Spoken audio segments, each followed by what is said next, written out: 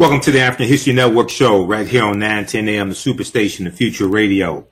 I'm your host, Brother Michael Imhotep. It is Sunday, August 21st, 2022, and we are live. Hope everybody's doing well today.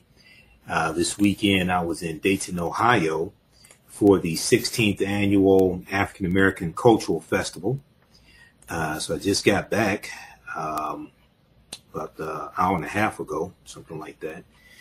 And those that follow me on social media know we posted about it on our social media, on our Facebook fan page. I posted about it and shot some video there as well. So the second day, today was the second day. It was rained out today. But you know, it was still a good event. On today's show, we have a very exciting show for you today. So I posted a story earlier in the week, and it deals with discrimination when it comes to home appraisals regarding African Americans. Black couple's home appraised with a black owner at $472,000, but with a white owner, $750,000. So there was a big story from the New York Times that I posted earlier in the week, and it got over 700 likes. It reached about 46,000 people. This post that I did. This deals with another story of African homeowners who were dedicated to a home appraisal. Now, a deep, rich history of redlining in this country, discrimination when it comes to getting insurance for homes, loans for homes as well, but also a discrimination when it comes to appraisals. And this African American couple, their home was appraised at $472,000, when the appraiser thought it was an African American couple that owned the home. But when they thought it was a white couple that owned the home, it was appraised at $750,000. We're going to talk about this story, huge story from the New York Times from August 18th, from Thursday, August 18th, 2022. And the husband is a history professor at Johns Hopkins University and an expert on redlining and the legacy of white supremacy. So they mess with the wrong person here. They mess with the wrong person. We're going to talk about that story. Then also, when I was on Roland Martin Unfiltered on Friday, one of the stories we dealt with was dealing with the Department of Justice says that Florida Republicans specifically targeted African American voters with restrictions. The Department of Justice is suing Florida. A recent filing from the Justice Department claims that Florida Republicans intentionally targeted African American voters with restrictions, which will surely hamper turnout for the upcoming midterm elections. TheGuardian.com had a big article dealing with this. We spoke with Cliff Albright, co-founder of Black Voters Matters, and we had a good conversation with him dealing with this case out of Florida. Okay, and remember that Florida was the first state to have poll taxes in this country, even before it started in the state of Mississippi. So we're going to talk about that on today's show as well. Then coming out of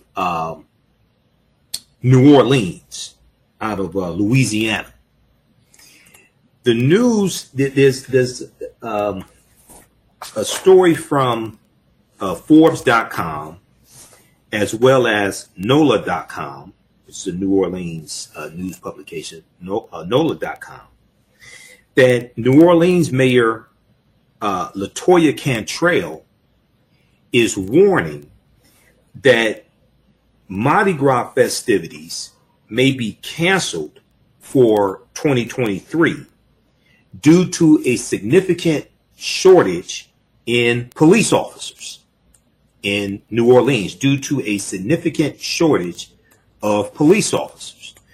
And there is a shortage in many departments across the country of police officers. Some have attritioned out. Some have, because due to COVID, some have attritioned out.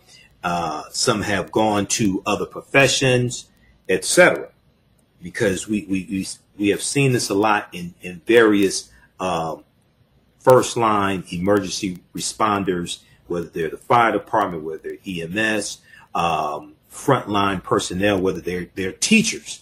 There's a shortage of teachers across the country as well. I was just watching the story on MSNBC today, dealing with a shortage of teachers, and because of COVID-19, but also because of additional stress that's put on teachers when it comes to navigating these ambiguous anti-critical race theory laws in various states. A lot of people are transitioning out of teaching. Okay, so you have a shortage in various municipalities, various states of police officers, but also teachers, and we're in the season when kids are going back to school or gearing up to go back to school after Labor Day. But there is a shortage of police officers nationwide, and this is having wide-ranging ramifications. So Mayor LaToya Cantrell of New Orleans is saying if they can't get that fixed, they're going to have to cancel Mardi Gras festivities for 2023. Okay, so we'll discuss that story. And then August 20th, Saturday, August 20th was we're coming up on a break. Saturday, August 20th was the 403rd anniversary of August 20th, 2019. And we'll talk about that as well. Also, we're going to be joined by a guest at the bottom of the hour. We're going to be joined by Omari Osei from the UNIA, Marcus Garvey's organization. They're going to talk about their international convention coming up. You listen to the African History Network show. I'm Michael Imhotep. We'll be back in a few minutes. Show right here on 10 a.m. the Superstation, the Future Radio. I'm your host, Brother Michael Imhotep. It is Sunday, August 21st, 2022, and we are live. Hey, Giovanni, let me know if the audio, how the audio sounds. I had to reboot the computer because it installed a new version of Skype when I rebooted it to come on the air live. Okay, so calling numbers 313-778-7600, 313-778-7600. Is the call-in number if you have a question or comment. All right, so we have a jam-packed show. As I was saying right before the break, we're going to be joined by Omari Osei of the Universal Negro Improvement Association at the bottom of the hour as well. The 64th Annual International Convention of the UNIA is coming up this week here in Detroit. So he's going to give us some information about that. All right. Okay. And also Saturday, August 20th was the 400th year anniversary, third year anniversary of August 20th, 1619 in Jamestown, Virginia. Well, actually it was Hampton, Virginia, not Jamestown, Hampton, Virginia, when that English pirate ship called the White Lion comes into Virginia at Point Comfort, and they exchange 20 and odd Africans for food and water. Okay, so we'll talk a little bit about that history, and we'll do a recap of my online course that I teach normally on the weekend, normally on Saturdays, Ancient Kemet, the Moors, and the Ma'afa, Understanding the Transatlantic Slave Trade, what they didn't teach you in school. I did a special session of the class on Friday because I was out of town this weekend. It could not teach the class. So we'll give a brief recap on that as well. All right. Now on the African History Network show, we focus on educating, empowering, and inspiring people of African descent throughout the diaspora and around the world, because right now it's correct your own behavior. What you do for yourself, what you do to yourself, and what you allow other people to do to you and get away with is based upon what you think about yourself, What you think about yourself is based upon what you have been taught about yourself. What you've been taught about yourself is based upon everything you've read, heard, and seen about yourself. So when you control the radius of a man or woman's thoughts, you can control the circumference of his or her actions, because the mind can't do or teach what it doesn't know. Now, we deal with a number of different topics here on the African History Network show. We deal with current events in history and politics, education, economic empowerment, entrepreneurship, relationships, love, sex, health issues, and much more. Email newsletter, text the word Kemet, K-E-M-E-T, to 22828 to sign up for our email newsletter. Text the word Kemet, K-E-M-E-T, to 22828 to sign up for our email newsletter. Also visit our website, AfricanHistoryNetwork.com, AfricanHistoryNetwork.com, to sign up for the email newsletter there as well. Okay, so early in the week, I posted this story on our Facebook fan page, the African History Network, and it deals with racism when it comes to home appraisals. Racism when it comes to home appraisals, and there's a huge story from the New York Times dealing with this. The name of the story: home appraised with a black owner, $472,000, with a white owner, $750,000. Home appraised with a black owner, $472,000, with a white owner, $750,000. Okay, so I want to talk about that here in the first as our lead story today. We're broadcasting on our Facebook fan page, The African History Network, The African History Network, and our YouTube channel, Michael Imhotep, I-M-H-O-T-E-P. As well. So we're working through some technical difficulties here. But if we look at this first story, now this is from August 18th, 2022 from the New York Times, and it was updated August 19th. Dr. Nathan Connolly and his wife, Shani Mott, say an appraisal company undervalued the home based on their race. The couple has filed a lawsuit in Maryland. In Maryland. Now, and here's a picture of the couple as well. Now, they messed with the wrong person, because he's Dr. Nathan Connolly is a professor of history at Johns Hopkins University.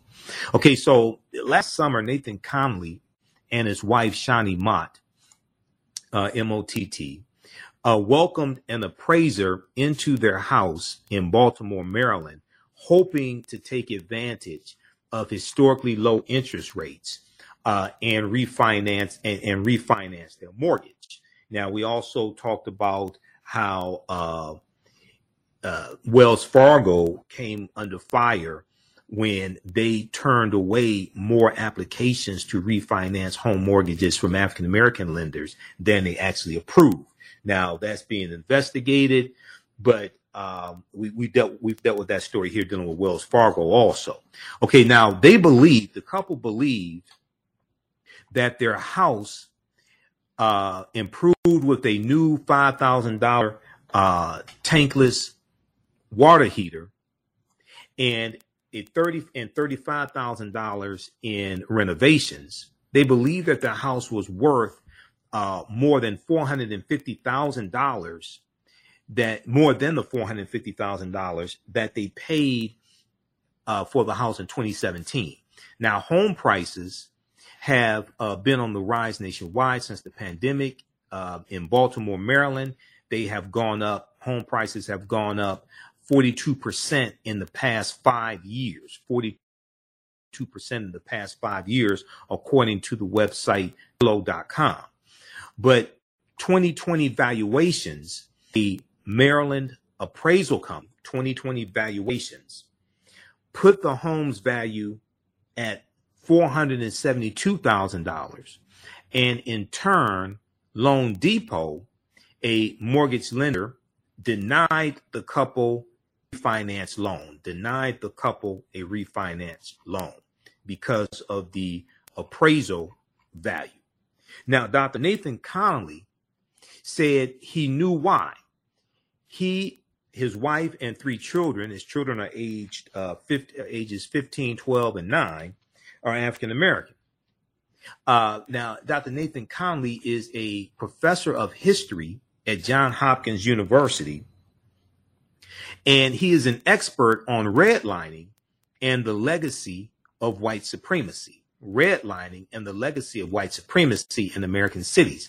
And much of his research focuses on the role of race in the housing market. Now, months after the appraisal, the couple applied for another finance loan.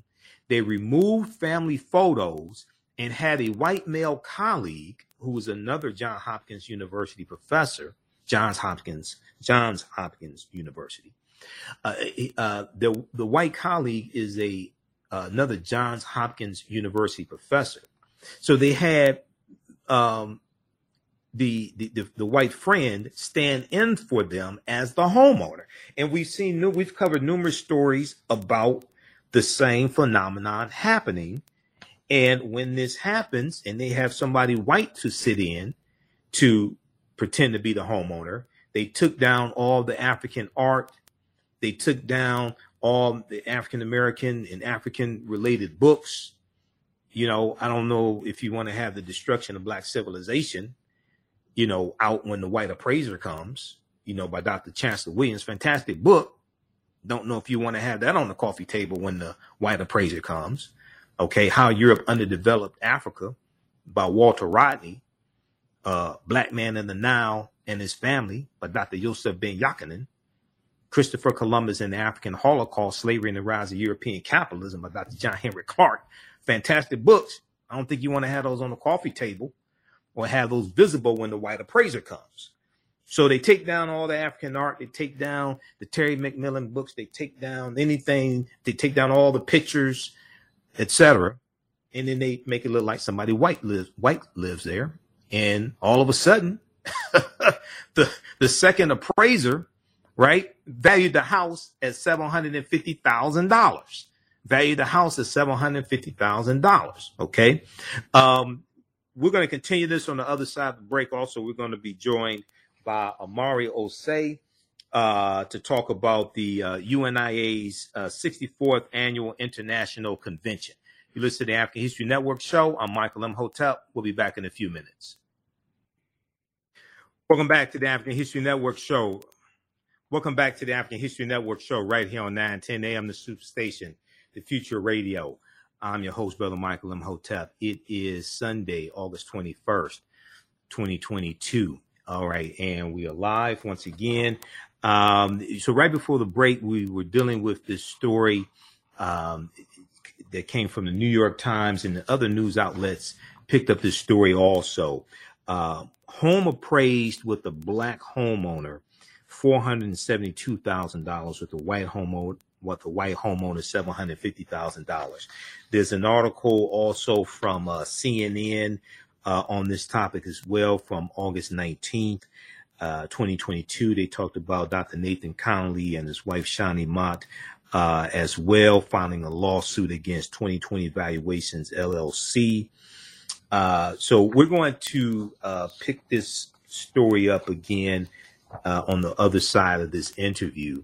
I want to go to on the phone lines. We're joined by Amari Osei, and Amari Osei is with the Universal Negro Improvement Association, the UNIA, the organization that Marcus Garvey founded started in Jamaica in 1914, and then we know he comes to the U.S. in 1915, and he starts setting up. Well, actually comes to the U.S. in 1916, a year after Booker T. Washington dies, and he starts setting up chapters of the UNIA here in the U.S. So they have a international convention, the 64th annual international convention coming up here in Detroit, and he's here to give us some information on that. So welcome to the African History Network show. Amari Osei, how you doing today, brother?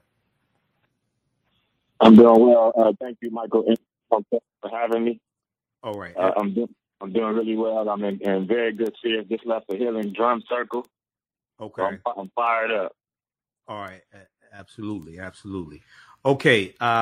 So the conference is coming up. And first off, we know we just celebrated the 135th birthday. I think it was 135th birthday, August 17th, of Marcus Garvey. He was born in 1887 in Jamaica. So before we go any further, give us talk a little bit about Marcus Garvey and his significance when it comes to African American history. Okay, especially being that his birthday just passed. Give people a little background information who may not know on Marcus Mosiah Garvey. Thank you very much, Michael M. Hotep.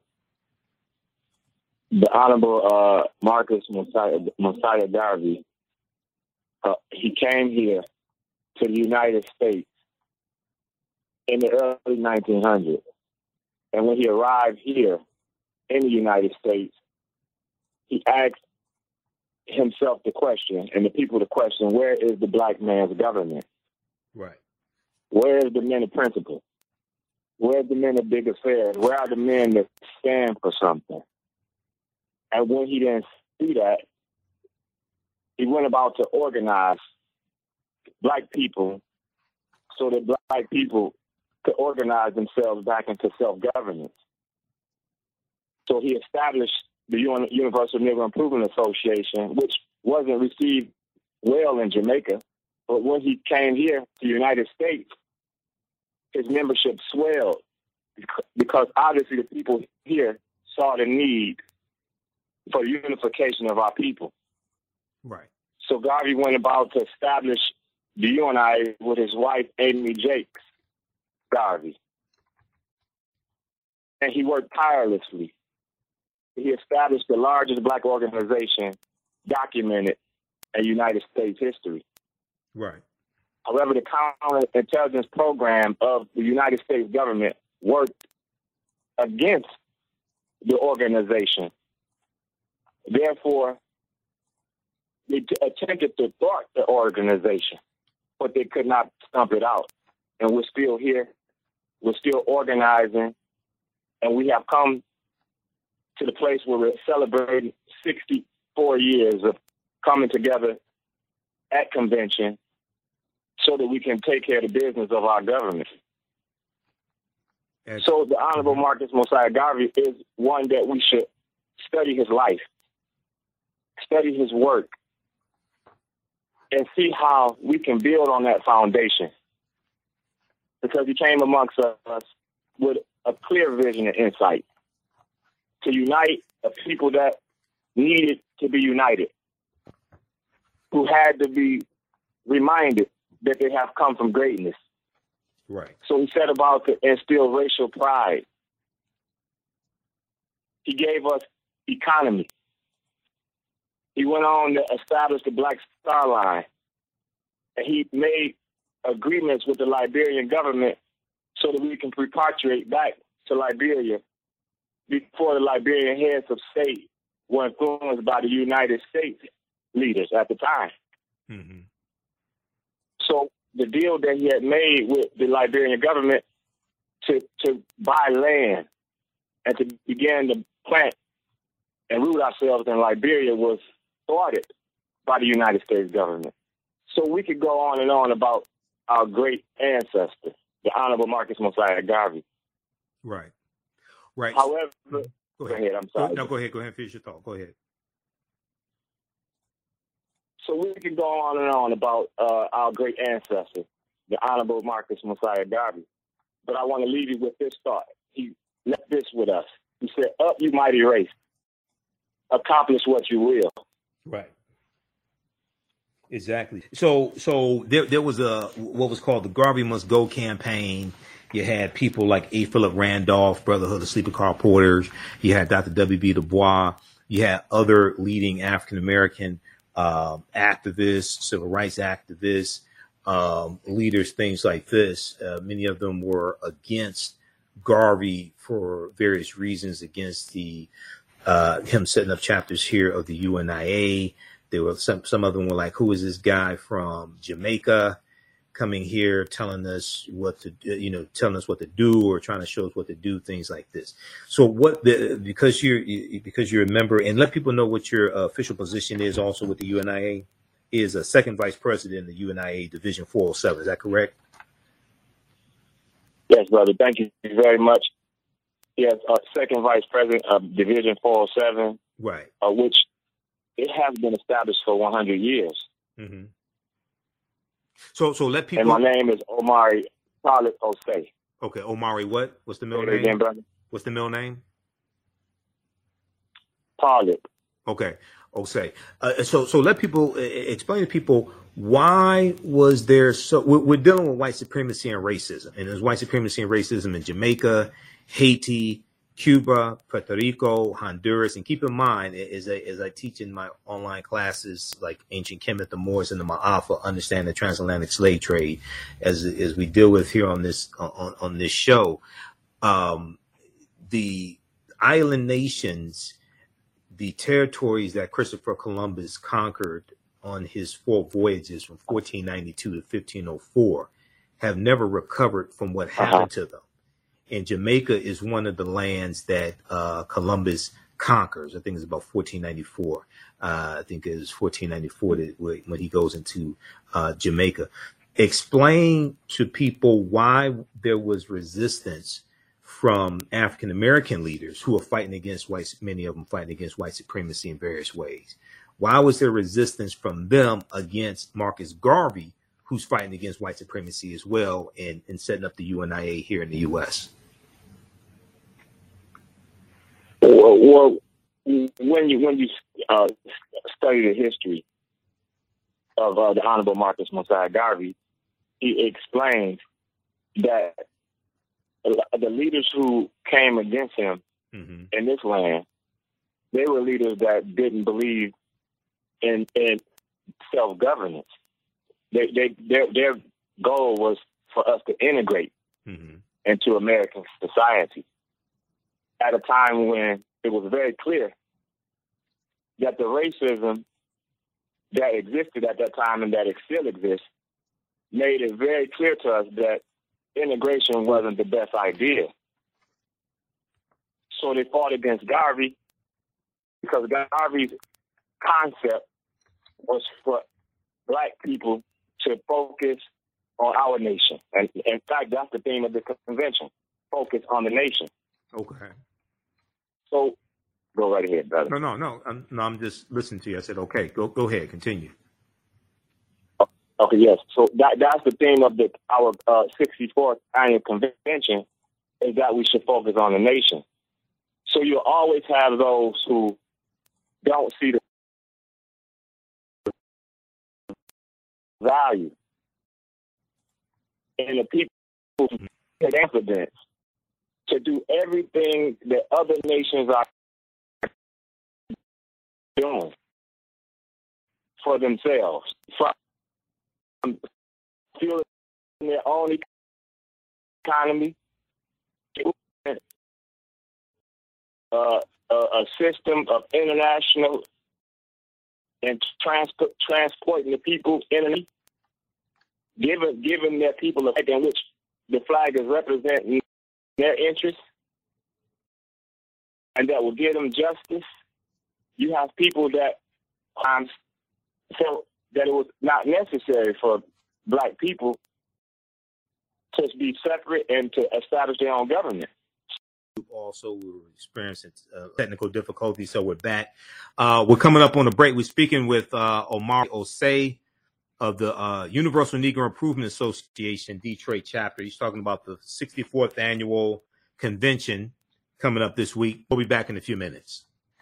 The work that I do is larger than the fashion industry. It's larger than the art world. And I believe that I was born to bring newness into this world. I'm Kaima McIntyre. I'm 24 years old and I'm an artist. I create everything from paintings to jewelry design, metaphysical jewelry to be specific, and fashion design.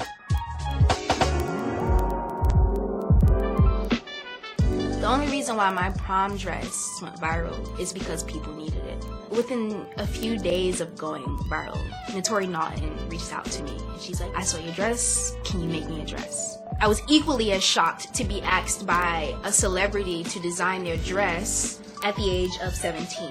That's just one person, and the list just continues to go on to Janet Jackson, to Tyra Banks. It really hits home. That means that the discussion is happening on the grounds in real time.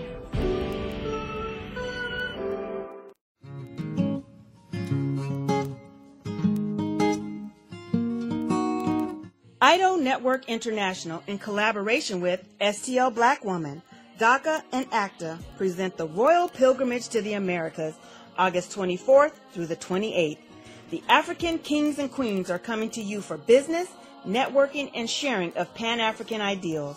The venue will be the illustrious En Garde Arts Hotel in St. Louis, Missouri. A royal cultural experience and exhibitions, trade and investment opportunities in Africa, the Caribbean, and the Americas. A Royal Pan-African Summit hosting keynote speakers and a red carpet banquet. Come and witness an African royal coronation ceremony. Register at www.idonetwork.org to book your ticket to wine and dine with African royalty. Vendor opportunities available. Get face-to-face with the royals who own the land and resources for business. Contact DACA for deal room information at 602-730-4572.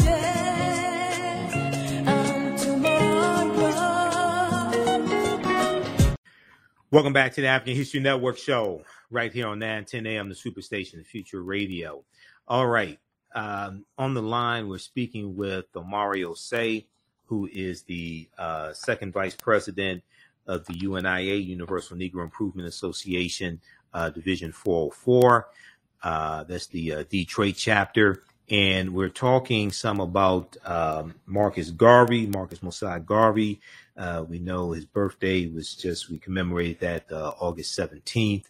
And also the 64th annual convention, UNIA and ACL, African Communities League convention is coming. The international convention is coming up this week here in Detroit. So, Omari, give people the dates of the conference, please. Okay, thank you very much, Michael Himhotep. Okay, the convention began next Tuesday, this coming Tuesday, August 23rd. We have a mass meeting with the President General of the Universal Negro Improvement Association, our our Black government, the Honorable Michael R. Duncan. It will be at the Coleman Young International Airport at 11499 Connor between 6 p.m. to 9 p.m. And then also we have on Wednesday our panel discussion where we have invited a variety of leaders from different religious organizations who are also aware of the need of our nation to support and focus on our issues that concern us. So the panel discussion will be Wednesday, August 24th at the Barack Obama Academy, which before was Barack Obama Academy. It was Timbuktu Academy. Right. At 10800 East Canfield, Michigan, from 6 p.m. until 9 p.m. Next on our itinerary for our convention, where the public is welcome, at the museum. We're having a tour of the museum, the Charles H. Wright Museum. That's on Thursday, August 25th at 315 East Warren, Detroit, Michigan. And this is from 2 p.m. to 5 p.m. And you don't want to miss our gala. We have our red, black, and green gala. It's going to be good food, good music, presentations, You don't want to miss it. The gala, the red, black, and green gala, come with your red, black, and green, smelling good and looking good. And that is on a Friday, August 26th at Complex Banquet Hall, 3800 Puritan, Detroit, Michigan, from 7 p.m. to 10:30 p.m. Now we conclude our 64th International Convention by celebrating with the parade. The parade is with NACA Live, and that will be Saturday, August 27th at St. John and Mack Avenue. This is Family Service Day, so it'll be from 10 a.m. to 4 p.m. For more information, you can call area code 313-739-4212. Again, 313-739-4212 or 313-728-4542. Again, 313-728-4542 for information regarding the convention. And if you have a desire or a need to do vending, if you're interested in vending, call area code 248-508-3523. Again, area code 248-508-3523 for vending. And also call 313-769-8647 if you can't get through to the 248 number. Call area code, again, 313-769-8647 if you're interested in vending. Absolutely. Come join us Go ahead. at our 64th International Convention. Absolutely. Thank you very much. Explain to people African Communities League, because this is the Universal Negro Improvement Association and African Communities League. Explain the ACL part, the African Communities League, because oftentimes when people talk about Marcus Garvey and the UNIA, they leave off the ACL. So explain the significance of the African Communities League. Yeah, so the portion of the African Communities League is the portion of the UNIA that deals with the Black Cross nurses, women that was established within the government to take care of the health concerns, psychological, physical, anything regarding the health of the nation. The Black Cross nurses were under the umbrella of the African Communities League to provide the assistance to the nation. Also under the umbrella of the African Communities League, you have the military of the UNIA that has to be revived. So those were the major functions of the African Communities League of the Universal Negro Improvement Association. Now, at the convention in 1920, they, I think it was the convention in 1920. Yeah, they adopted the what we call the Pan-African flag, or the bandera, the red, black, and green flag. Explain the significance of that flag. If I remember correctly, that convention was August 13th, 1920. Explain to people the significance of that flag. Thank you very much. And that's also the keynote speech of the President General will also go into depth in dealing with the red, black, and green flag. So you don't want to miss the mass meeting. However, the red, black, and green flag became a necessity because it came to us at a time when we were being taunted as a nation of people by this infrastructure here in the United States and white supremacy. We were being taunted for not having a flag that represented and gave our best interest and gave us justice. So the Honorable Marcus Mosiah Garvey set out to give us a flag. Right. Okay. And the red is hold for the blood. Hold it right there. We're coming up on a break. We'll hold you over for a few more minutes. Stand by, Omar. You listen to the African History Network show. I'm Michael M. Hotep, 9:10 a.m. the Superstation, the Future Radio. We'll be back in a few minutes. Stand by. Back from break in 4 minutes. Stand by.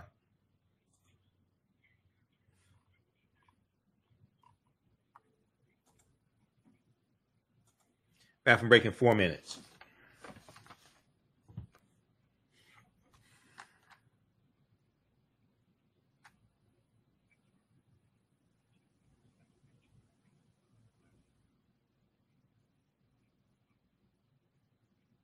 All right, everybody, shut this broadcasting on social media platforms. Invite your friends to tune in also. Stand by.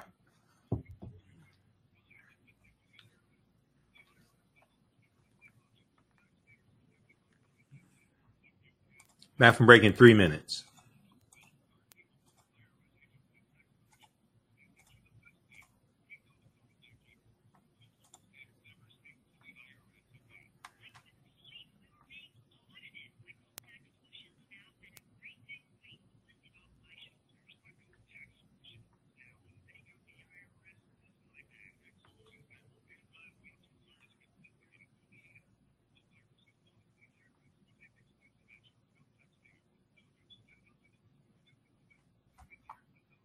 Back from break in 2 minutes. Stand by.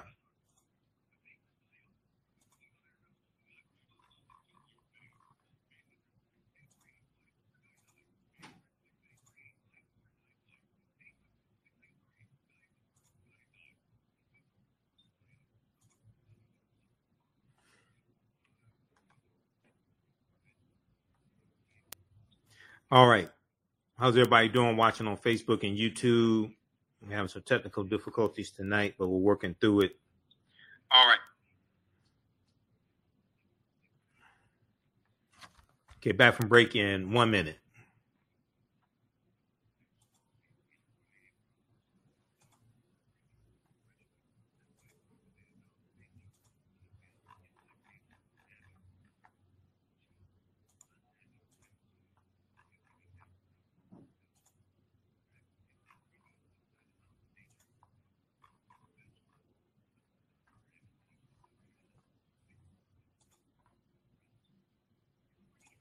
Stand by, everybody. Come back from break.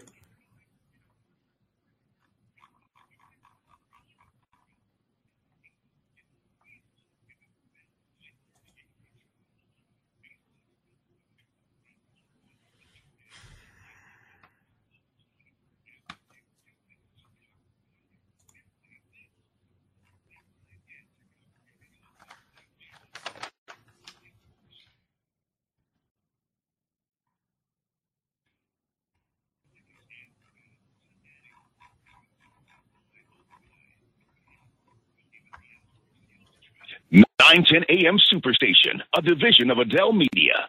The views and opinions expressed on any program are those of the producers and or the persons appearing on the program and do not necessarily reflect the views and opinions of 910 AM Superstation or Adele Media. Welcome back to the African History Network show right here on 910 AM Superstation, the Future Radio. I'm your host, Brother Clem Hotep.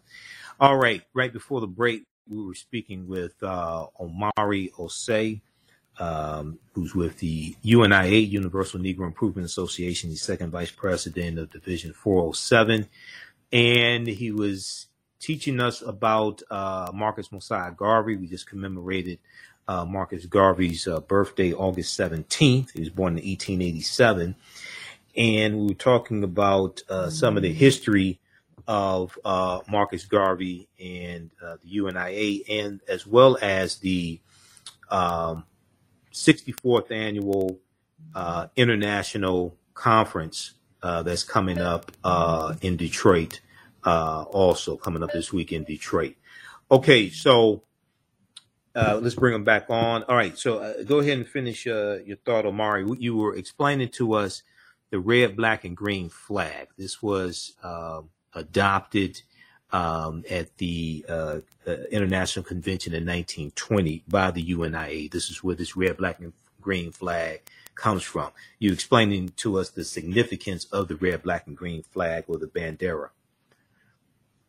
Thank you very much, Michael and Hotep, for having me. In the words of the Honorable Marcus Mosiah Garvey, nationhood is the only means by which modern civilization can completely protect itself. Independence of nationality, independence of government is the means of protecting not only the individual, but the group. Nationhood is the highest idea of all people.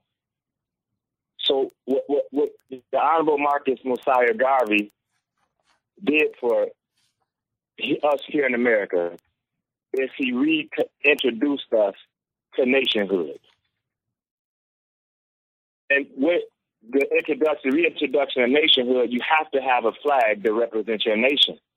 Mm-hmm. If you're being treated unjust by your nation that you're existing in, human right to organize yourself and to governance, self-governance. That's why he said we of the Negro race are moving from one state of organization to another. And we shall so continue until we have thoroughly lifted ourselves into the organization of government. So we had to have a flag that represented our nation. So they came up with the red, black, and green flag, red symbolizing the color of our blood, black symbolizing the color of our skin, and the green is indicative and symbolizing the land. Right. So we thank the Honorable Marcus Mosiah Garvey and those who convened at that convention to give us a beautiful flag that when I come into contact with people who may bear the colors, oftentimes they don't even know that the organization still exists. Right. So we have work to do. So I thank you so much, Michael M. Hotep, for having me on your show to promote and to share with the audience the organization that's a historic organization that have not stopped organizing and struggling to become a nation with land, a nation that have everything that every other self-respecting nation has. And we will continue to struggle, and we will continue to press, and we will continue to fight until we establish ourselves into self-governance. Right. Yeah. There's a good article, and I know you have to run here, and we've got other topics to get to as well. But there's a good article that I reference and I use in my lectures. It's called "On Flag Day: Remembering the Red, Black, and Green." It's from NPR.org, National Public Radio. It came out June 14th, 2017, written by Leah Danella. On Flag Day. Flag Day is June 14th. And that's dealing with the American flag. This Flag Day, that's the day that the red, white, and blue flag, the stars and stripes, that's the day it was adopted, June 14th. But on Flag Day, remembering the red, black, and green, and it deals with the origins of the red, black, and green flag, the bandera, the Pan-African flag. It says the Pan-African flag, also called the Marcus Garvey UNIA Afro-American or Black Liberation flag, was designed to represent people of the African diaspora, and as one scholar put it, to symbolize, quote unquote, black freedom. Simple. To symbolize, quote unquote, black freedom. And one of the things they talk about in the article, they cite historian Robert Hill, who's a historian and scholar on Marcus Garvey. And he says that Garvey thought of a flag as a necessary symbol of political maturity, And he said, quote, "The fact that the black race did not have a flag was considered by Marcus Garvey." And he said this and he said this, it was a mark of the political impotence of the black race, okay, for not having a flag. He went on to say, quote, and so acquiring a flag would be proof that the black race had politically come of age, end quote. So I encourage people to check out that article as well to get some more background information. And is there a website with the information on it for the conference? No, we haven't established no website for it. Okay. I did send you the I got the flyer. The flyer. Yeah, I've got the flyer, and we have the flyer up here on the screen right now. We'll put the flyer on our website of theafricanhistorynetwork.com, theafricanhistorynetwork.com. We'll put the flyer up on the homepage of our website as well with the contact information. All right. So, and then also there's a good article that I reference as well. This is from AtlantaBlackStar.com. Even people who Garvey, or even some people who disagree with Garvey were still influenced by him. One of them is Dr. W.B. Du Bois. But there's a good article from AtlantaBlackStar.com from March 14th, 2014. It's called 10 Leaders You May Not Have Known Were Influenced by Marcus Garvey. 10 leaders you may not have known were influenced by Marcus Garvey. They're talking about African-American leaders. We know Dr. Martin Luther King Jr. was influenced by Marcus Garvey. Okay.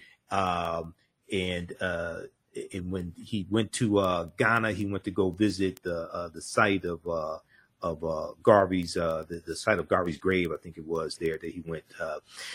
When in 1957, when Dr. King went to Ghana to celebrate Ghana's independence, he would go every year on the anniversary of Ghana's independence as well. As I say, during the trip to Jamaica in 1965, Dr. King and Coretta Scott King visited a shrine of Garvey, visited a shrine dedicated to Garvey at his grave. But when in 1957, when Dr. King went to Ghana for the commemoration of Ghana winning their independence, every year on that anniversary, he would go back to Ghana also. Okay, because Dr. King kept abreast of the developments of the Black liberation movement, the African liberation movement on the continent of Africa also. But they talk about how Dr. King, during a trip to Jamaica on June 20th, 1965, civil rights leader Martin Luther King Jr. and his wife Coretta Scott King made it a point to visit the shrine of Garvey, where they laid a wreath on his grave. In a speech, Dr. King told the audience that Marcus Garvey was the first man of color to lead and develop a mass movement. He was the first man on a mass scale and level to give millions of Negroes a sense of dignity and destiny. Millions of Negroes a sense of dignity and destiny, and make the Negro feel he was somebody. That's Dr. Martin Luther King Jr. They won't teach you that on Dr. King Day usually, but exactly. That's what we need. We need that to be aired all over the world. Absolutely. All right, brother Omari, I know you have to run. Thanks for coming on tonight, man, and we'll see you this week. Okay. Yep. Africa for the Africans. One God, one aim, one destiny. Race first. Thank you, Michael and Hotep, for having me. Ashe. All right, brother. See y'all at the 54th annual convention. All right, brother. All right, take care. Have a good day. Peace. Thank you. All right, everybody. That was Omari Osei of the Universal Negro Improvement Association, talking about the 64th annual Universal Negro Improvement Association and African Communities League International Convention taking place here in Detroit, Tuesday, August 23rd through Saturday, August 27th. All right. I want to go back to our lead story, and we're having some technical difficulties tonight with the audio. I want to go back to our lead story. There was a huge article from the New York Times, August 18th and 19th, that dealt with a topic we've talked about here a number of times, especially in the past 2 years. This deals with discrimination against African Americans when it comes to home appraisals, the values of homes, and this also is related. This is okay. What are we doing? This is also related to. Are we still connected, Giovanni? This is also related to the racial wealth gap and a lack of intergenerational wealth. Okay. I heard it sound like we were connecting to Skype. Giovanni, are we still connected? Okay. Okay. So, name of this article: home appraised with a black owner, $472,000. With a white owner, $750,000. Okay, I'm gonna go back to this. Also, CNN has a really good piece on this also.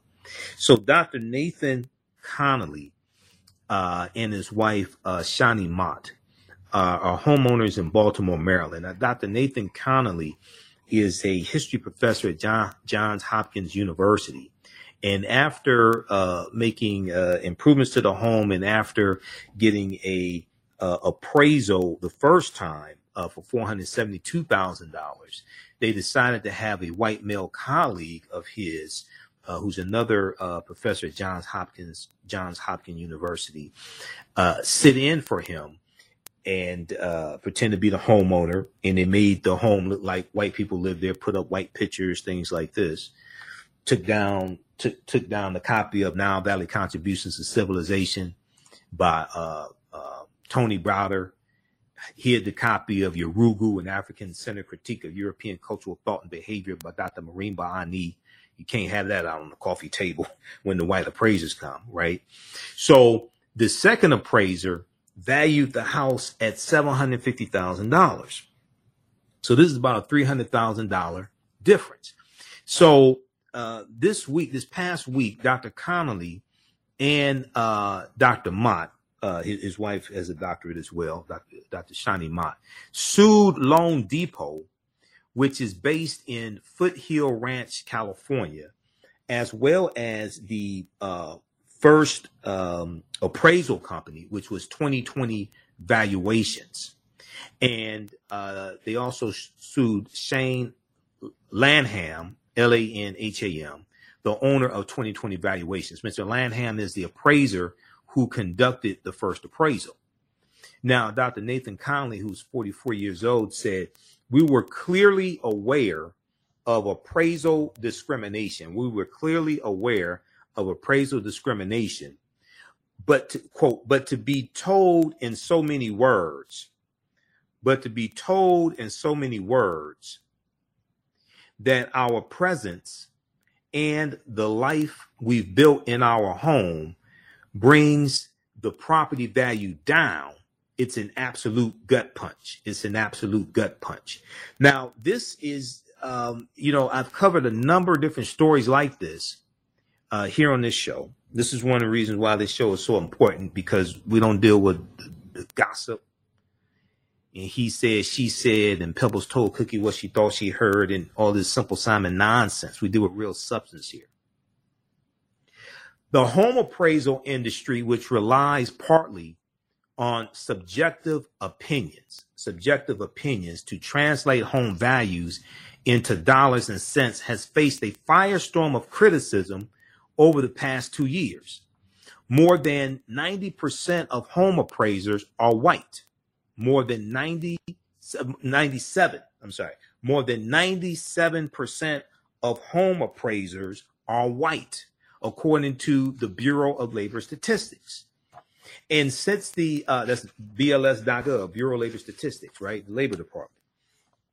And since the summer of 2020, when conversations on race and discrimination in America rose to the forefront following the murder of George Floyd, dozens of black homeowners have alleged discrimination in home valuations they received. We'll continue this on the other side of the break. Listen to the African Street Network show. I'm Michael Imhotep. We'll be back in a few minutes. The work that I do is larger than the fashion industry. It's larger than the art world. And I believe that I was born to bring newness into this world. I'm Kaima McIntyre. I'm 24 years old and I'm an artist. I create everything from paintings to jewelry design, metaphysical jewelry to be specific, and fashion design. The only reason why my prom dress went viral is because people needed it. Within a few days of going viral, Notori Naughton reached out to me and she's like, I saw your dress, can you make me a dress? I was equally as shocked to be asked by a celebrity to design their dress at the age of 17. That's just one person, and the list just continues to go on to Janet Jackson, to Tyra Banks. It really hits home. That means that the discussion is happening on the grounds in real time. iRedify is a Black-owned digital platform that showcases Black and Brown cultures and people. The books on the platform are written by African American authors, Afro-Caribbean authors, African authors, and so much more. Kids 14 and under can read ebooks, listen to audiobooks, and complete learning activities. Kids can even write in the books digitally. Get unlimited access to everything on the platform for only $8.99 a month at iRedify.com. Sign up for your membership today. Welcome back to the African History Network show right here on 910 AM, the Superstation, the Future Radio. All right, calling number is 313-778-7600. 313-778-7600 is the calling number if you have a question or comment. 313-778-7600 if you have a quick question or comment. Okay, so our lead story was this big article that the that the New York Times had this week. Came out August 18th. We posted the story on our Facebook fan page, The African History Network, The African History Network.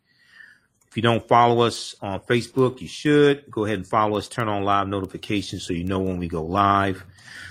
Home appraised with a Black owner, $472,000, with a white owner, $750,000. Okay. And this is, this continues this discussion that we've been having, dealing with fighting against discrimination when it comes to home appraisals. Now, if we look at this here, let me see. Hold on. Okay, if we go back to this article, 97%, more than 97% of home appraisers are white, according to the Bureau of Labor Statistics. And since the summer of 2020, when conversations on race and discrimination in the home valuation, discrimination in America rose to the forefront following the murders of George Floyd, dozens of Black homeowners since then have alleged discrimination in the home valuations they received. Dozens of Black homeowners have alleged discrimination in the home valuations they received. Now, some have filed lawsuits in the Biden-Harris administration in March of 2022, announced a set plan, announced a set of planned reforms to overhaul the appraisal industry and dismantle systemic bias. Now, this is something I've talked about because if you read the 19-page document from whitehouse.gov, and I mentioned this when I was on Roland Martin Unfiltered Friday. I talked about this when I was on Reverend Al Sharpton's show for 2 hours. I think I mentioned this when I was on his show for 2 hours about 3 Wednesdays ago, when I was on Faraji Muhammad's show on the Black Star Media Network, Roland Martin's network. Faraji had me on this show 2 Wednesdays ago. The document is called The Biden-Harris Administration Advances Equity and opportunity for Black people and communities across the country. The Biden-Harris administration advances equity and opportunity for Black people and communities across the country. So I know you have these people who call into radio shows, national radio shows, even call into this station and talk about Biden and Harris haven't done anything for Black people. Now, the question I ask people like that, and they don't call into this show because they know better. They ain't stupid. They're not stupid enough to call in with that type of nonsense because they know they're going to get stopped. And I'm gonna hit them with the facts. The question that I ask people like that is, how did you do the research? What articles did you read? What report did you read? What study did you read? How did you assess the accomplishments of the Biden-Harris administration, what has happened in the past 18 months? How did you research that before you called in the radio shows talking that simple Simon ass nonsense? Because the evidence is there to prove that you're wrong. So this is one of the things that I'm always perplexed by, because 99 times out of 100, when they call in with that nonsense, I want you to pay attention to something. They never cite sources. They don't cite articles. They don't cite studies. They don't cite fact sheets. They just put out opinions as if it's facts, but they can't back it up.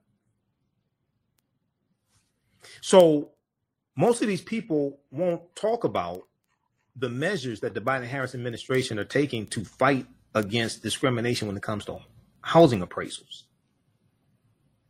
Some have filed lawsuits, and the Biden-Harris administration in March of 2022 announced a set of planned reforms to overhaul the appraisal industry and dismantle systemic bias. So the people who say Biden isn't doing anything for Black people, why don't they talk about this? Either one, they don't know it, or two, they don't want you to know it. Now, Dr. Nathan Connolly and Dr. Shani Mott live in the North Baltimore neighborhood of Homeland, Homeland, known for its strong public schools and colonial architecture, which has earned it a place on the National Register of Historic Places. A majority of their neighbors are white. Now, according to their complaint, which was filed in Maryland District Court on Monday, this past Monday, which would have been August 15th, the couple applied to refinance their mortgage with Loan Depot in May of 2021. The lender, Loan Depot, approved a loan at a rate of 2.25%, and according to the complaint, told the couple that their home was likely now worth $550,000 or more. $550,000 or more. To conduct the appraisal, Loan Depot hired 2020 Valuations as a subcontractor. Now, Mr. Lanham, who's the owner of 2020 Valuations, conducted the inspection himself on June 14, 2021. According to the complaint, Dr. Nathan Conley and his wife, Dr. Shani Conley, and their 3 children were home during the visit, and their house was also filled with family photos, children's drawings of figures with dark skin, a poster from the film Black Panther. See, you can't be Wakanda forever when the white appraisers come. Love the film Black Panther.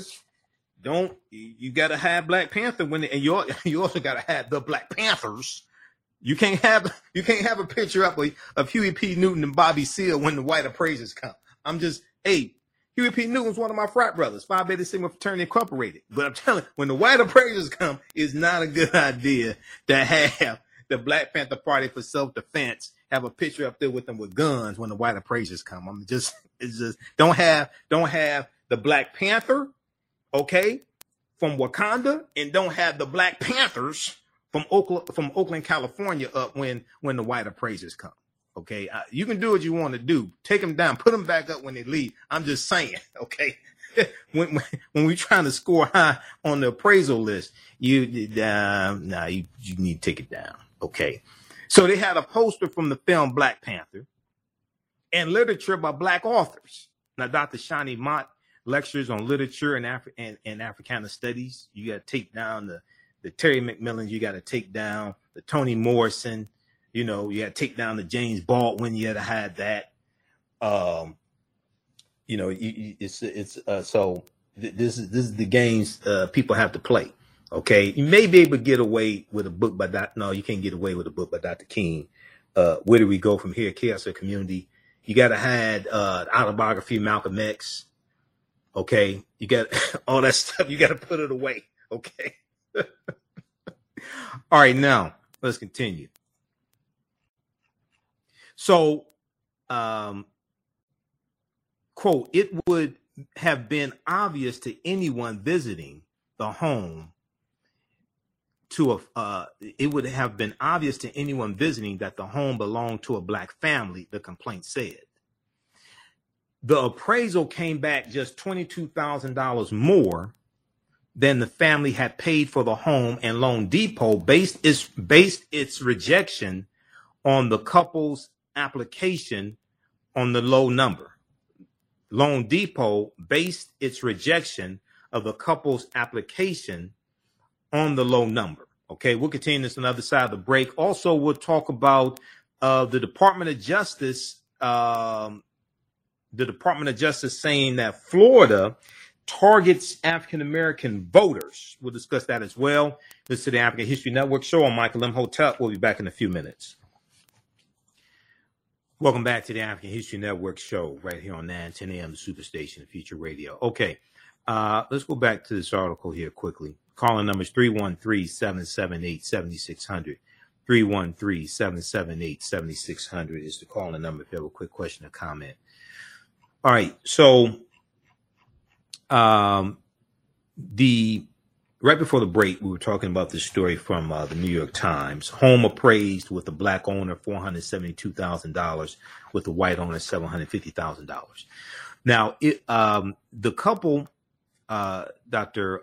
Nathan Conley and Dr. Shani Mott, the couple criticized the way that Mr. Lanham, who owned 2020 Valuations, which is the home appraisal company, the couple criticized the way Mr. Lanham came up with his appraisal. Now, home appraisers frequently rely upon the sales comparison approach, in which they weigh real estate against the sale prices of similar nearby homes to determine value. Similar nearby homes to determine value. Now, in Mr. Lanham's appraisal, he selected 3 homes with value ranges from $435,000 to $545,000. 3 homes with values ranging from $435,000 to $545,000. A fourth comparable, or comp as it's called, a fourth comparable which sold for $650,000 was ultimately not used in his valuation. Now, the first home used the complaint argues would be considered a fixer-upper, which the home of Dr. Nathan Conley and Dr. Shani Mott is not. Okay. Now, the second home is outside the boundaries of the homeland neighborhood where they live, amid a majority Black census block of homes. Now, the neighborhood that they live in is a predominantly white neighborhood. Okay, so the second home that was the comp or comparable is outside of the boundaries of the homeland neighborhood where they live, and it's amid a majority Black census block of homes. In the third home that was used in the comparison. Mr. Lanham, according to the complaint, deducted $50,000 from the comparison amount because Dr. Connolly and Dr. Mott's home faces a busy street. A deduction, the complaint says, that, quote, is excessive and is inconsistent with proper appraisal practices. The complaint says that this deduction of $50,000 because the home faces a busy street is excessive and is inconsistent with proper appraisal practices, end quote. Now, another $20,000 was deducted for the quality of construction. Now, all of the selected comparable homes, the complaint says, were of lower quality than Dr. Connolly and Dr. Mott's home, and the appraisal incorrectly stated that their home had not received any updates for 15 years. That's false also. The appraisal also incorrectly, according to them, according to the complaint, states that their home had not received any updates, any improvements for 15 years. Now, according to the complaint, Mr. Lanham, quote, cherry-picked low-value homes as comps, end quote, and by doing so, he, quote, ignored legitimately comparable homes with much higher sales prices, end quote. Now, when reached by phone this past Tuesday, Mr. Lanham declined to comment. Dr. Nathan Connolly and Dr. Shani Mott wrote a letter to Christian Jorgensen, a lending officer at Loan Depot, who had been their main point of contact up to that point, challenging the appraisal.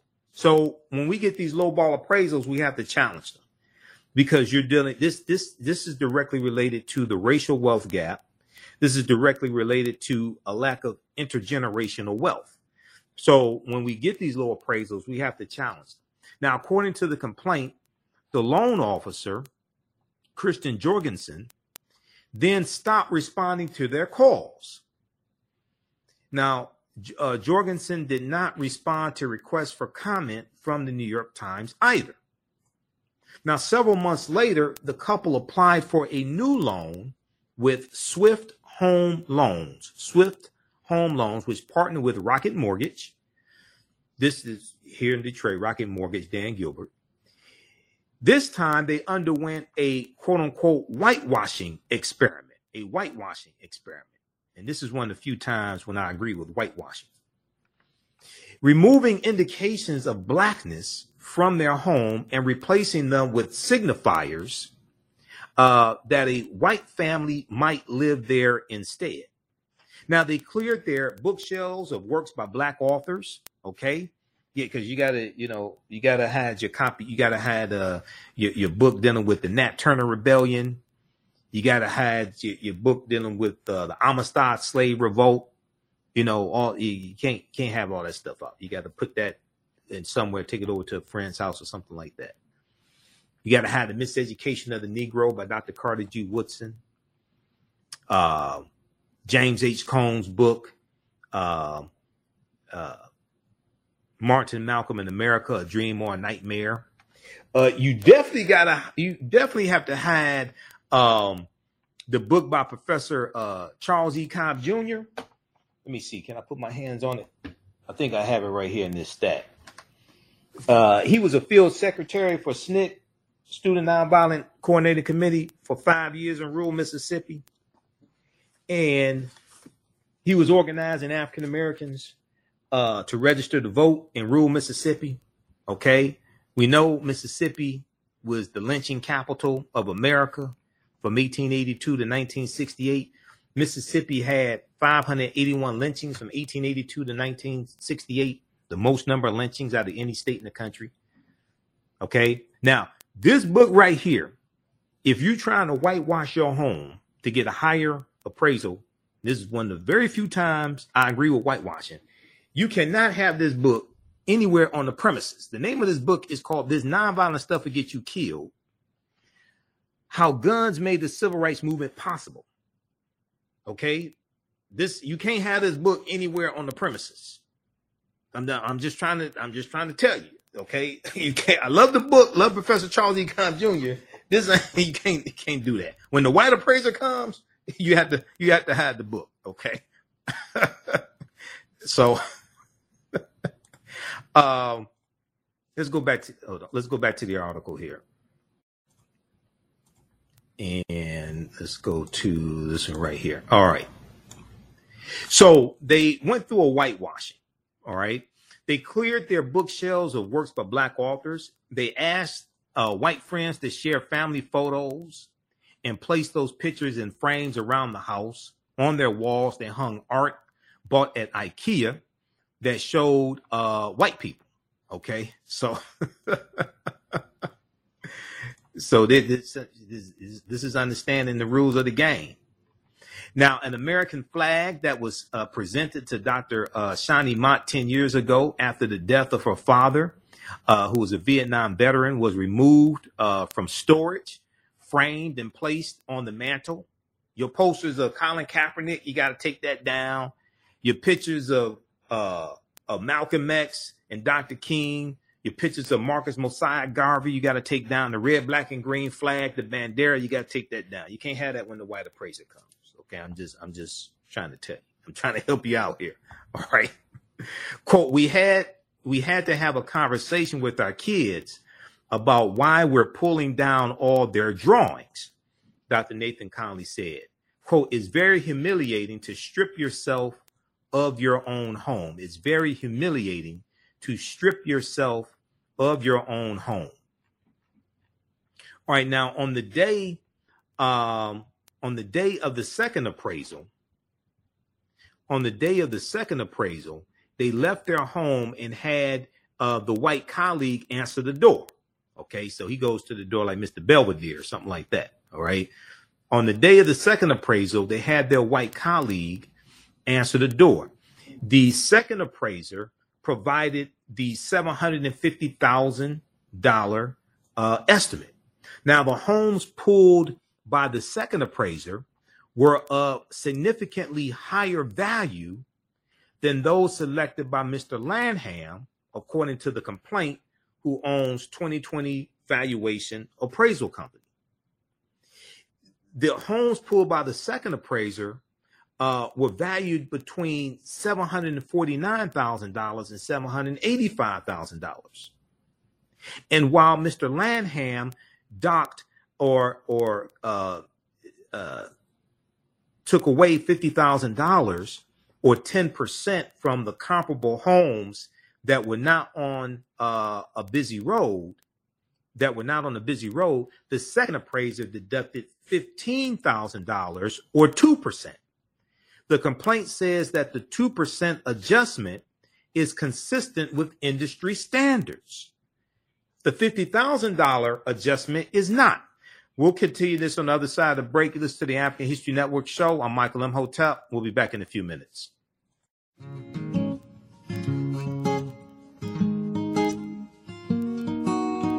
IDO Network International, in collaboration with STL Black Woman, DACA, and ACTA, present the Royal Pilgrimage to the Americas, August 24th through the 28th. The African kings and queens are coming to you for business, networking, and sharing of Pan-African ideals. The venue will be the illustrious En Garde Arts Hotel in St. Louis, Missouri. A royal cultural experience and exhibitions, trade and investment opportunities in Africa, the Caribbean, and the Americas. A Royal Pan-African Summit hosting keynote speakers and a red carpet banquet. Come and witness an African royal coronation ceremony. Register at www.idonetwork.org to book your ticket to wine and dine with African royalty. Vendor opportunities available. Get face-to-face with the royals who own the land and resources for business. Contact DACA for deal room information at 602-730-4572.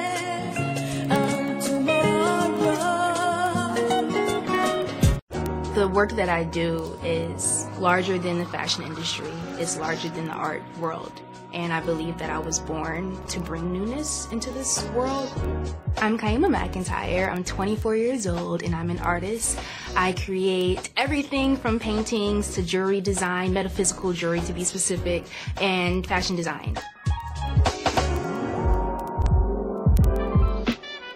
The only reason why my prom dress went viral is because people needed it. Within a few days of going viral, Notori Naughton reached out to me and she's like, I saw your dress, can you make me a dress? I was equally as shocked to be asked by a celebrity to design their dress at the age of 17. That's just one person, and the list just continues to go on to Janet Jackson, to Tyra Banks. It really hits home. That means that the discussion is happening on the grounds in real time. Welcome back to the African History Network show. All right, in just a minute, Giovanni, we're going to clip number 1. Okay, so just make sure that one's ready. Okay, I want to wrap up with this article here from the New York Times, and this was our lead story. So this deals with, once again, another lawsuit dealing with discrimination when it comes to home appraisal market.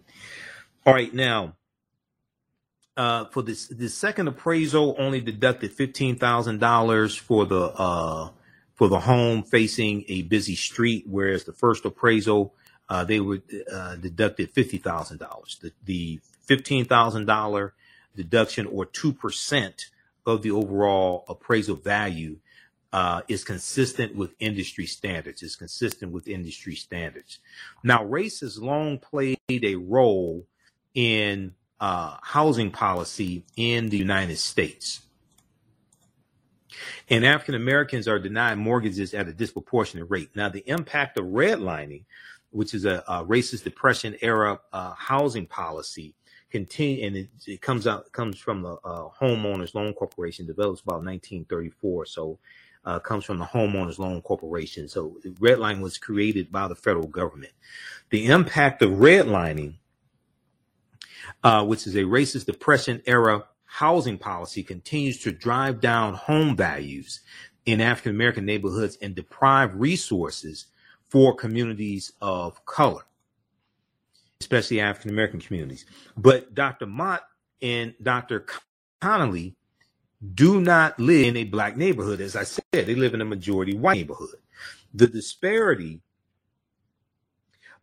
in their two appraisals echoes a lawsuit brought by Tanisha Tate Austin and Paul Austin, a black couple in California's Bay Area, who have accused an appraiser of lowballing their value by $500,000. We talked about that case here on this show as well.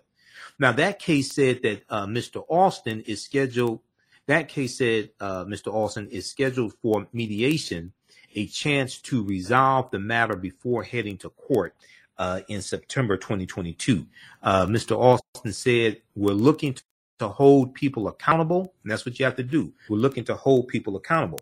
Now, the Department of Justice made the unusual move in February of 2022, issuing a statement of interest in the Austin case, okay? The case of Tanisha Tate Austin and her husband, Paul Austin. The U.S. Department of Justice, under Attorney General Merrick Garland, not William Barr, but Merrick Garland, made the unusual move in February of 2022 of issuing a statement of interest in the Austin case, underscoring the fact that appraisers who are bound by the Fair Housing Act of 1968 to not discriminate can be held legally liable if they do. Now, Paul Austin said it was a big step for the Biden-Harris administration to say that they want the appraisal industry to be overhauled. Now, why more people are not talking about this, I don't know, especially these Simple Simon ass people who keep calling to these radio shows saying that the Biden-Harris administration are not doing anything for black people. Notice they don't cite sources. They don't cite articles. They don't cite studies. they definitely don't cite this document here that I've talked about numerous times before. And to my knowledge, I'm the only person that's talking about this document, which I really don't understand. I don't think I've heard anybody from the White House talk about this. I haven't heard Tiffany Cross, haven't heard Joanne Reed, haven't heard anybody else. I talked about this on Reverend Al Sharpton's show when I was on. I reference this almost every week on Roland Martin Unfiltered. I'm the only person I've heard talk about this document. I don't even understand that. That makes absolutely no sense to me whatsoever. All the black people in media ain't heard one person talk about this. The Biden-Harris administration advances equity and opportunity for black people and communities across the country. Now, this was last updated February 28th, 2022. The original one came out October 2021. This has to be updated because there's so much that's happened since February 28th, 2022. Emmett Till anti-lynching bill, Judge Ketanji Brown Jackson, the Executive Order 13985, the implementation of the 300 strategies across 90 federal agencies to address racism and discrimination, things like this. The releasing of those strategies came after February 28th, 2022. But if we just look here, they talk about home appraisals, okay? Ensuring, let's blow this up so I want you to take a screenshot of this. All these dumbasses that call into these shows, or that you know, or that you follow on social media, I want you to screenshot this and show it to them and ask them, why aren't you talking about this? Okay, I find it very strange you're not talking about this. Ensuring black homeowners get full value for their homes. Ensuring black homeowners get full value for their homes. In June 2021, Biden-Harris administration, President Biden directed the launch of a first of its kind interagency effort to address inequity in home appraisals and conduct rulemaking to aggressively combat housing discrimination. Rulemaking to aggressively combat housing discrimination. The effort led by the Department of Housing and Urban Development, better known as HUD. Now that's Secretary Marsha Fudge, former member of the Congressional Black Caucus. The effort led by the Department of Housing and Urban Development, Secretary Marsha Fudge and Domestic Policy Advisor Susan Rice is developing a set of policy actions and recommendations for President Biden to redress racial bias in home appraisals that will soon be released. Okay. And it's been released since then. If I remember correctly, it's been released since February 28th, 2022. Protecting, and then they go on to talk about protecting Black Americans' access to housing by combating housing discrimination. Read this. This is part of this 19-page document that nobody talks about. If you know somebody else that talks about this document besides me and before me, please let me know, because I don't know who they are.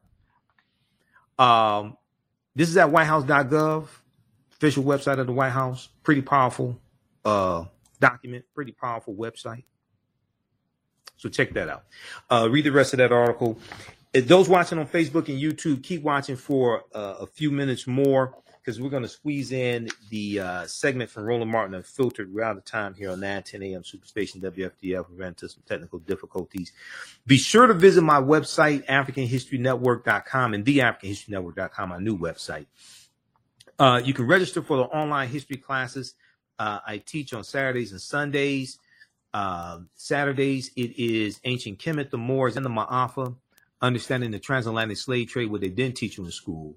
We deal with thousands of years of history and what leads up to the transatlantic slave trade taking place. Right now, for limited time only, classes on sale $60, regularly $130. As soon as you register, you can watch the class we just did this past Friday, okay? And we do the sessions live. All the sessions are archived and recorded. You can go back and watch it anytime. And then on Sundays, from the Civil War to the Civil Rights Movement of Black Power, 1865 to 1968. All right, remember, right now is correct wrong behavior. It's not over till we win. Wakanda forever. And we'll talk to you next week. Peace. All right. So there was we talked about this on Roland Martin Unfiltered on Friday. There's a good article from the root.com dealing with this that they picked up from, they picked this up from The Guardian. DOJ says Florida Republicans specifically targeted black voters with restrictions. Florida's SB 90 law wants to restrict the availability of absentee ballot drop boxes and food and water access at voting stations. Okay, and so a recent filing by the Department of Justice stated to a federal appellate court that they agreed with U.S. District Judge Mark Walker's ruling to block new restrictions for now.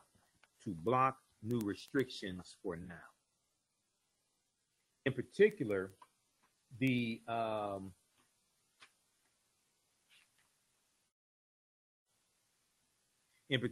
Department of Justice felt that Florida lawmakers enacted these restrictions because of the surge of black turnout during the 2020 presidential election. Okay, and this is what we saw this across the country, starting with Georgia with Senate Bill 202 and enacting these restrictions. Now, 1.9 million voters are said to reside in Florida, as per the state's Division of Elections. Now, U.S. Court of Appeals for the 11th Circuit paused the ruling earlier this year while considering an appeal from Florida officials.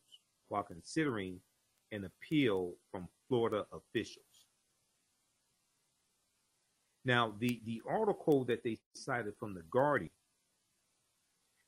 said, quote, the district court's core factual findings are that in the face of surging turnout in the 2020 election, the Florida state legislature, responded by enacting provisions that impose disparate burdens on black voters, the Department of Justice lawyers wrote in their brief. Quote, which were chosen precisely because of those burdens to secure a partisan advantage. The court's findings of discriminatory intent are permissible, are a permissible view of the record based on the entirety of the evidence. Quote, which were chosen precisely, these voter suppression tactics were chosen precisely because of those burdens to secure a partisan advantage. The court's findings of discriminatory intent are a permissible view based on the entirety of the evidence. Okay, now, if we look here, testing. Okay, if we look here, if we continue with this. Now, while Florida officials claim the law does not discriminate against African Americans, the Department of Justice believes it violates Section 2 of the Voting Rights Act, the 1965 Voting Rights Act, which prohibits racial discrimination in voting practices. In addition, Democratic attorneys general from 16 states filed a friend of the court brief to ask an appeals court to reject those restrictions. Now, as Orlando Weekly, the newspaper Orlando Weekly notes, officials such as District of Columbia Attorney General Carl Racine and New York Attorney General Letitia James stated, quote, the use of drop boxes and mail ballots more generally are well-established practices in Florida and around the country, and neither has given rise to substantial fraud.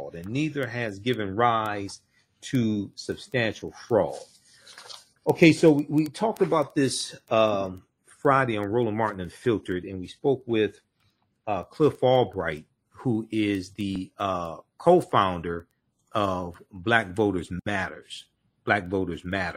So I want to go to that clip here, that interview. Okay, let's go to this clip. The Justice Department claims Florida Republicans intentionally targeted black voters with restrictions which will surely hamper turnout in the upcoming midterm election. Now, Wednesday's filing stems from Florida's SB 90 law restricting the availability of absentee ballot drop boxes, regulations for third-party voter registration groups, and a ban on providing food and water to people standing in line to vote.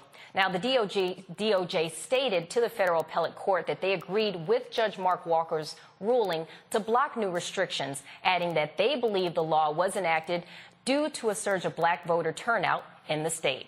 Cliff Albright, co-founder of Black Voters Matter, joins me from Atlanta. Cliff. Hi, how are you? I'm doing well. How are you? Great. Thanks for having me. Yes, thank you for joining us. So tell me, what's your thoughts on this lawsuit? Yeah, I mean, our thoughts on this lawsuit have been pretty clear, especially since we're one of the litigants, one of the plaintiffs. And not just this case, but a couple of cases against DeSantis in the state of Florida. But yeah, we definitely agree with what the Department of Justice is arguing in their supportive brief. We're thankful to see the Department of Justice once again weighing in on this. Of course, the department has actually filed lawsuits in a couple of other states, including in Georgia. But, you know, we're glad to see that in this situation where they're not necessarily filing, but filing a supportive brief, that they agree with our position. And if they agree with the original court position, we got to keep in mind that the original court that heard this case, not only did they say that what DeSantis and the state of Florida had tried to do was unconstitutional, they said it was so egregious that it had targeted black voters so much that they actually suggested, they ruled that the state of Florida be banned from being able to pass, basically that they get waived into the same pre-clearance type arrangement that used to exist under Section 5 of the Voting Rights Act. They said that for 10 years before Florida can do anything like this, that they would have to have, you know, such efforts be reviewed and pre-cleared. That's how egregious that the original court said that it was. So we're glad to see that the Department of Justice is taking sides with that, which is no small thing because, as we all know, the Department of Justice is usually very hesitant to weigh in on cases unless they've got some very clear evidence and they feel that there's a strong case of discrimination. And how inhumane is that to limit people from being able to drink water or eat food when you're standing in a long line in Florida where you know temperatures can get very high and humidity as well? So, I mean, just that in itself just seems very inhumane. Now, I want to go to our panelists and also get their take on what's going on. Joining me right now, I have Michael Imhotep. He's the host of the African History Network show. We also have Matt Manning, a civil rights attorney, and we also have Dr. Nyambi Carter from Howard University's Department of Political Science. Thank you all for joining us today. And so I wanted to get your thoughts as well on this lawsuit, and then I'm also going to talk about some arrests that were made, but we'll get to that next after you answer what your thoughts are on this lawsuit. Okay, so I want to go to the next segment here, and let's advance this. Okay, and this is Attorney Matt Manning speaking, civil rights attorney Matt Manning. Constitutional issue. How difficult would it be for citizens to file lawsuits if they feel that their rights were being impeded on in the upcoming elections?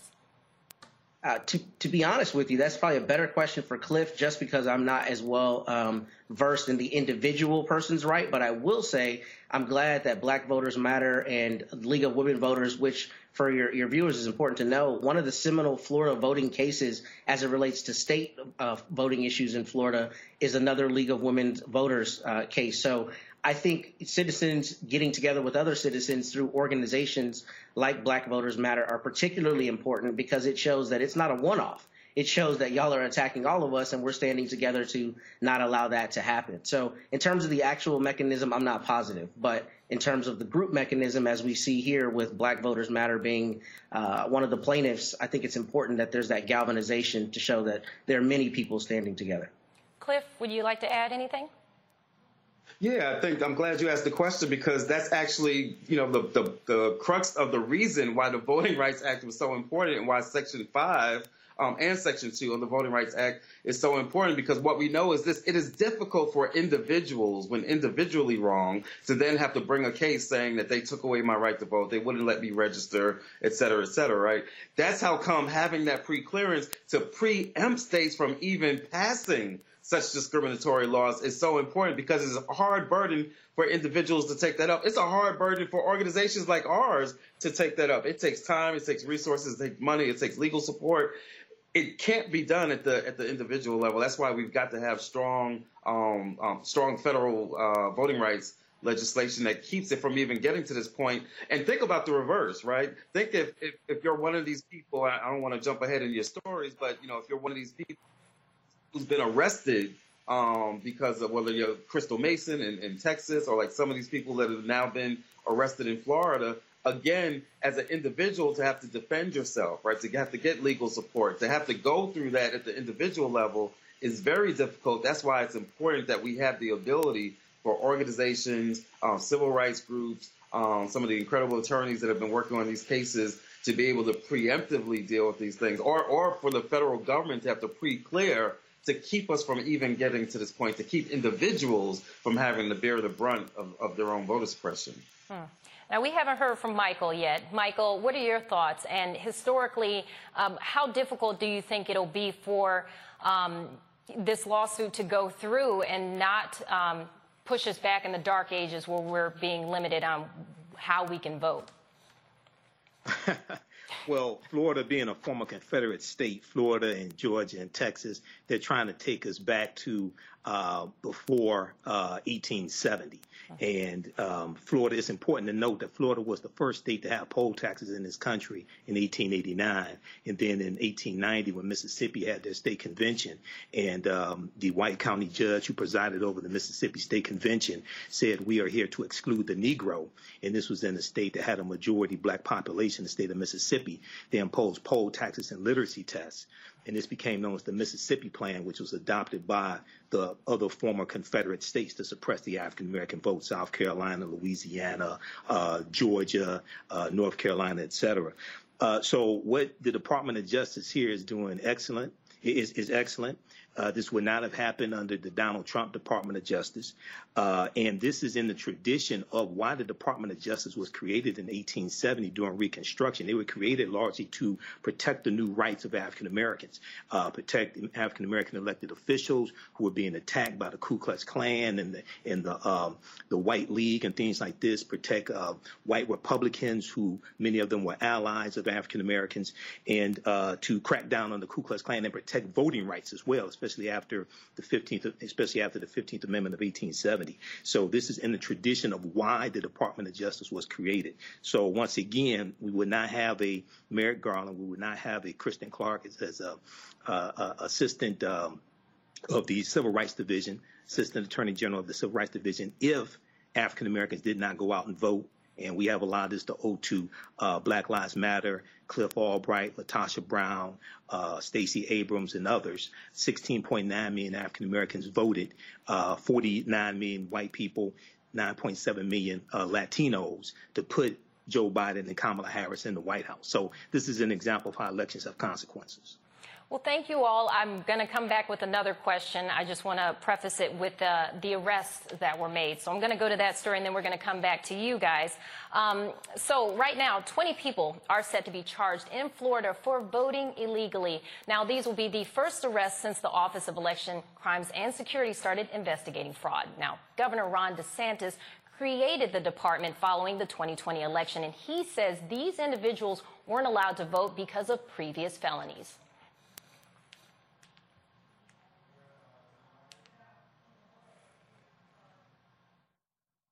The state of Florida has charged and is in the process of arresting 20 individuals across the state for voter fraud.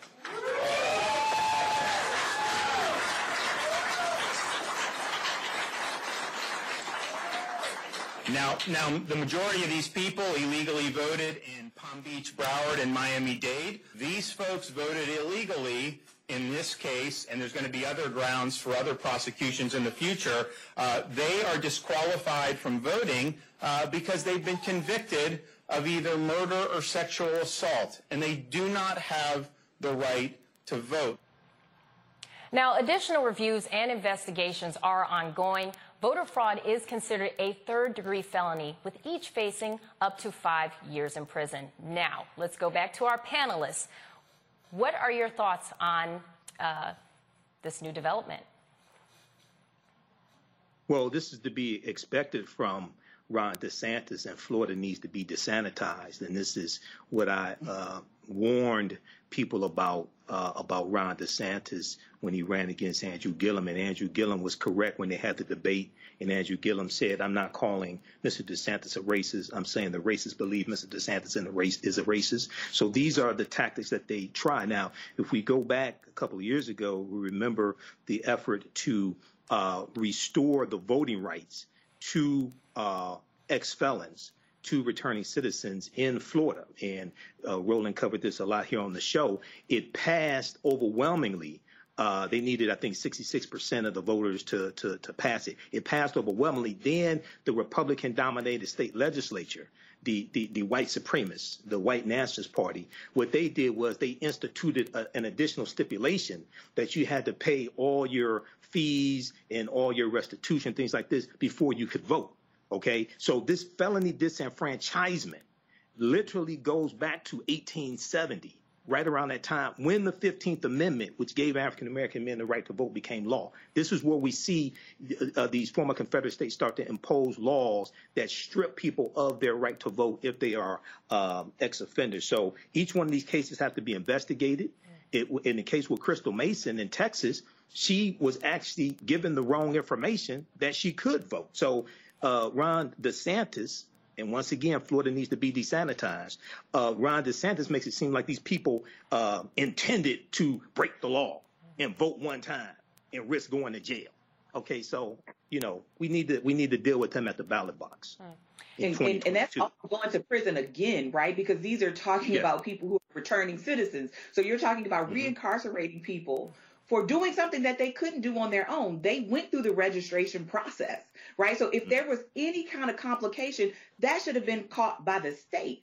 And so to put the burden then on citizens to say, well, you have to know whether you're clear, when you're talking about people who've had to move through all kinds of hurdles to even get to this place. And as Michael just noted, the goalposts kept moving along the way. And I think we also have to think about the kinds of crimes that are singled out for exclusion forever from voting, right? I mean, the goal is to bring people into the process. But when you say, well, there are certain kinds of crimes that leave you beyond citizenship, we have to be really careful about that. And I think really thoughtful about that, because crimes are also racialized, right? So right around the time that Michael is talking about when they were putting these voter disenfranchisement laws, they were also deciding what kind of crimes became felonies because they thought certain kinds of crimes were black crimes, right?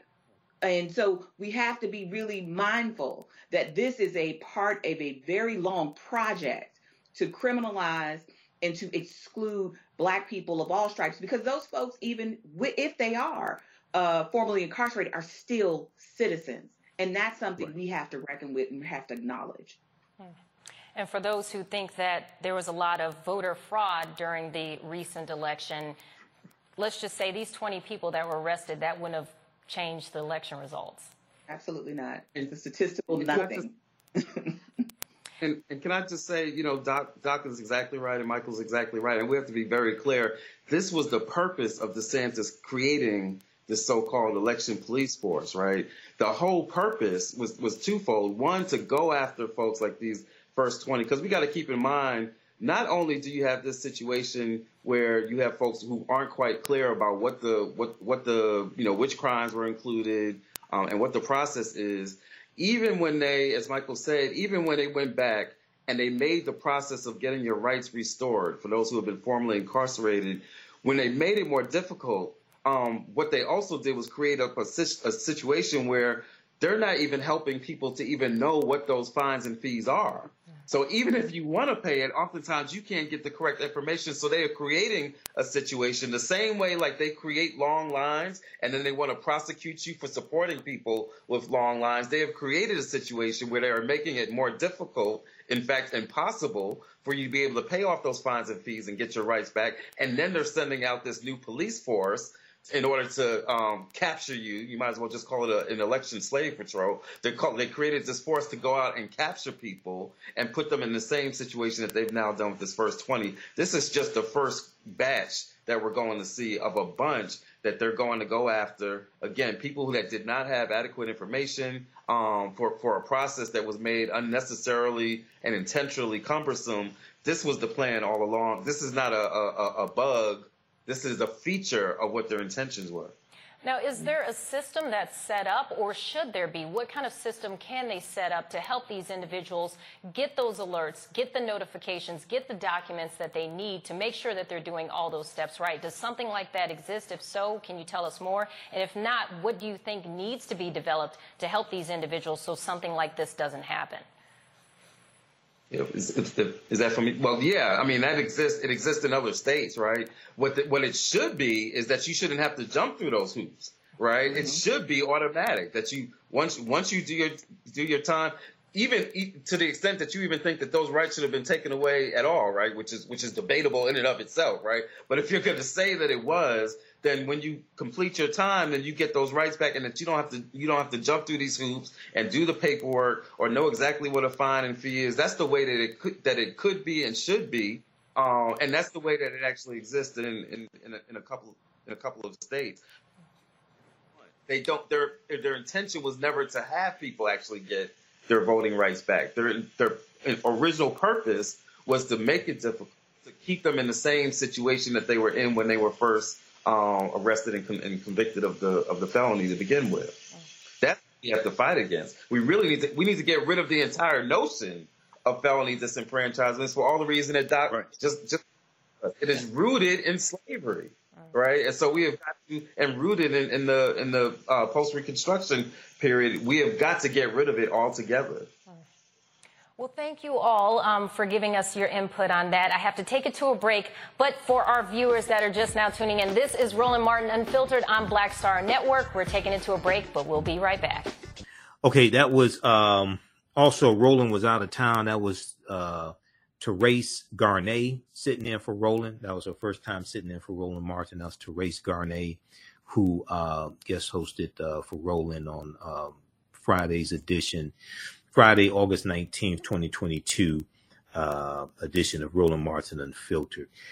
Check this out here. We've talked about voter fraud here on the show. There's no evidence of widespread voter fraud, even though you have a lot of Republicans that want to push this voter fraud myth. November 11th, 2020, from BusinessInsider.com. Americans are more likely to be struck by lightning than commit election fraud. Americans are more likely to be struck by lightning than commit election fraud. Donald Trump and his allies have filed multiple unsuccessful lawsuits and are spreading misinformation in an attempt to undermine the results of the 2020 election. So they go through, and let me see here. 2020. Okay. There was one article dealing with